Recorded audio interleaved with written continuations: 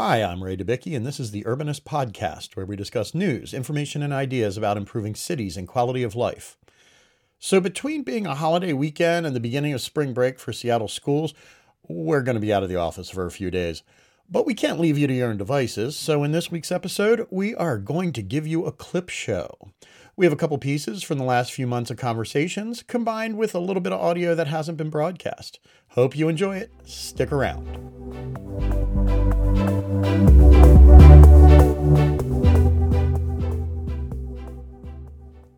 First up, Natalie and I had a very good conversation back in October around renaming places and teams to reflect changing cultural sensitivities. In this clip, we get into a little background on the name of the local middle school. Now, you had another sort of catalyzing incident that got you thinking about this topic. Oh, so the middle school here in Ballard is Whitman Middle School, but it's a lot of people don't recognize that it's Marcus Whitman Middle School.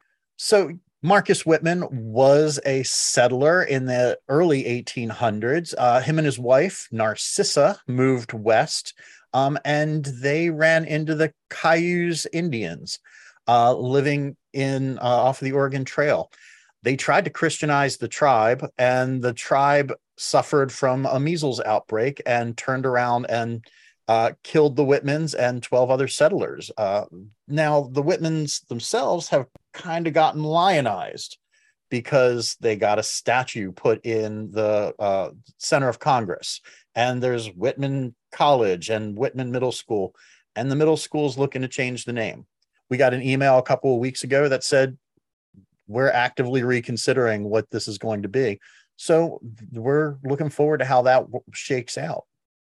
You also brought up an interesting point about when that school was built in the neighborhood and what Seattle was like at the time.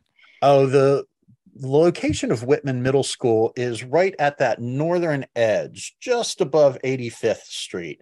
That was the expansion of the city that the new developments were mostly racially restricted. So there's a whole bunch of single family houses that are coming in, funding and prompting the development of this school that has a now questionable name. And there's a whole racial component to it that maybe we could look at also. Is this school not just carrying a particular name, but also funded by the kind of redlining that, shaped the north end of Seattle for decades? That's really interesting context to have with the name of the school. And I think it's important to bring up the fact that names can really take on a life of their own, given the cultural context they're put into. Marcus Whitman did not commit some of the atrocities that we have, lionized people who we have lionized committed, but at the same time, it's like the symbolism of him, it took on a life of its own. It became a rewriting of the narrative of the conquest, the colonization of this continent that focused more on the suffering that was endured by white settlers who came from Europe than the suffering that was endured by indigenous people who were displaced and dispossessed of their homeland and their way of life. The statue of Marcus Whitman that was in Statuary Hall in the U.S. Congress is him in this buckskin outfit, carrying a book and posing with forward-looking intent to navigate the country and lead it forward. And it really, the context of it is so vital because there were people living there and his heroic pose had folks in the way. What's interesting, since we recorded that, is how many other people I've heard recognize the connection between the name Whitman Middle School and the traditionally segregated neighborhood it sits. The renaming is moving forward, but no real progress to report. We'll keep following how it's going.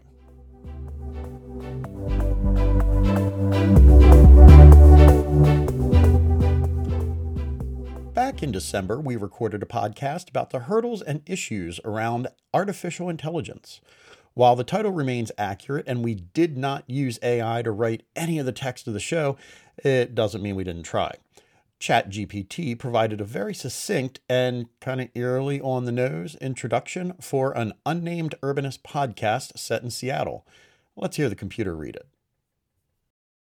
Welcome to Urban Seattle, the podcast where we explore the dynamic and ever-evolving landscape of Seattle's urban environment. I'm your host, Name, and in each episode, we'll delve into a different aspect of urbanism in the Emerald City, from transportation and housing to culture and history. As one of the fastest-growing cities in the United States, Seattle is a fascinating case study in urban development and design. We'll talk to experts, activists, and residents to get a 360-degree view of the issues shaping Seattle's urban landscape, and we'll highlight innovative solutions that are being developed to tackle the challenges facing our city. Whether you're a longtime resident, a newcomer to the city, or simply interested in urbanism and design, we think you'll find something to enjoy in urban Seattle. So sit back, relax, and let's explore the city together.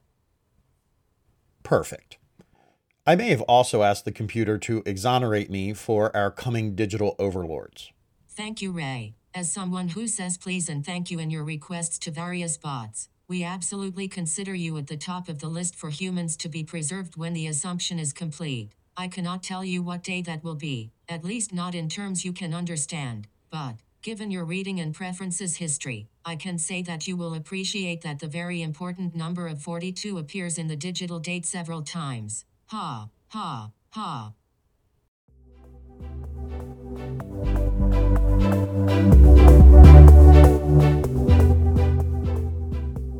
We do occasionally have to cut our stories for time. Unfortunately, in our schools episode last month, one item cut was Natalie's view of the private school around the corner from her house. After I asked whether all the kids look like Madeline, Natalie offered her view on private school fashion.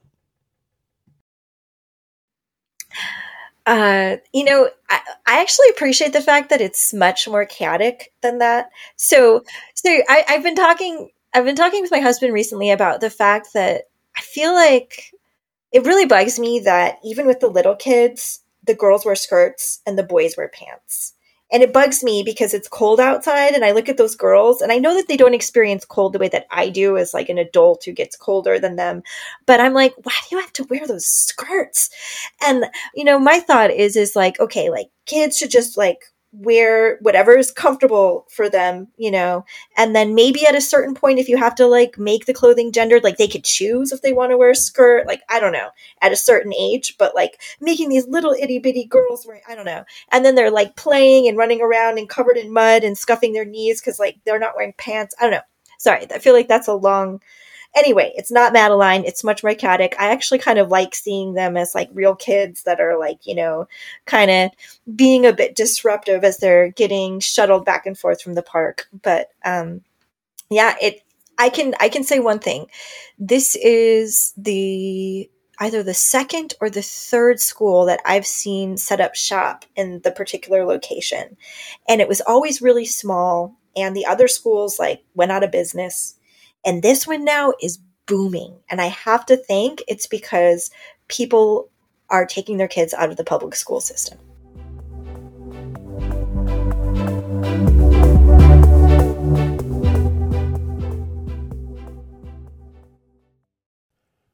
Finally, we have a clip from our predictions for 2023 episode. Me and Natalie talk about the indicators pointing to a recession. So, we started out this episode thinking about 2022 and what might carry over into 2023. And I think one of the things that will is this idea of whether or not a recession lies around the bend. That's so hard because coming out of a discussion about development and planning for the future and things along those lines, we start to draw trend lines of how things are going and expect them to go in a particular route that there exists already going on. And if we're sitting in a recession thinking about comprehensive planning for the next 20 years, I worry that we're going to be locked into this mindset of, we're not growing quite as much, and forgetting how this city does go through these booms. And we are going to need a lot more housing in the very near future, even if there is a recession. And, this has been this idea of a recession has been really strange to me because there have been so many different economic indicators that have been really strong. And I don't want to necessarily completely dismiss the idea of a recession, either locally or nationally. We've seen the layoffs of tech workers locally occur very recently and be significant. We've seen that housing prices have stagnated here. Is that a bad thing? I don't think so. They cannot climb forever. And they're still up, when you consider where they were a year ago, they're still higher and people are still struggling with affordability. So, that to me, people can call it stagnation. It might just be simply a more healthy level of growth, which is a slower growth after, such rampant growth for so long. But, I think the reason why we keep coming back to this idea of recession is inflation. Yeah. It's that so much is costing so much right now. I had to buy eggs the other day, and that was just ludicrous, being like $6 for a dozen eggs. I was like, this is ridiculous, because we're in the city, so we're already paying a 10% premium for a city grocery store, and then on top of it, the 10% premium of I'm buying the nice eggs. Just checking in 4 months into the year, egg prices have decreased, layoffs have continued among tech workers, and the Washington state legislature balked at Governor Inslee's bill for housing. But still no recession.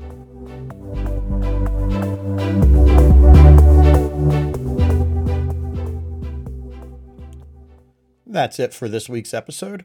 One brief announcement before we go. I will take a moment to say that the Urbanist is finishing up its spring subscriber drive.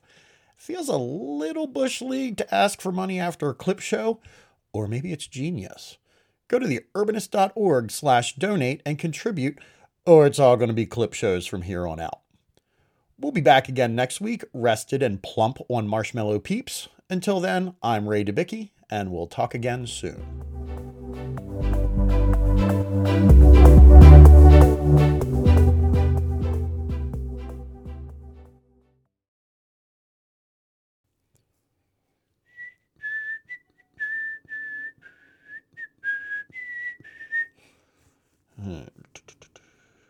Okay, we can stop there.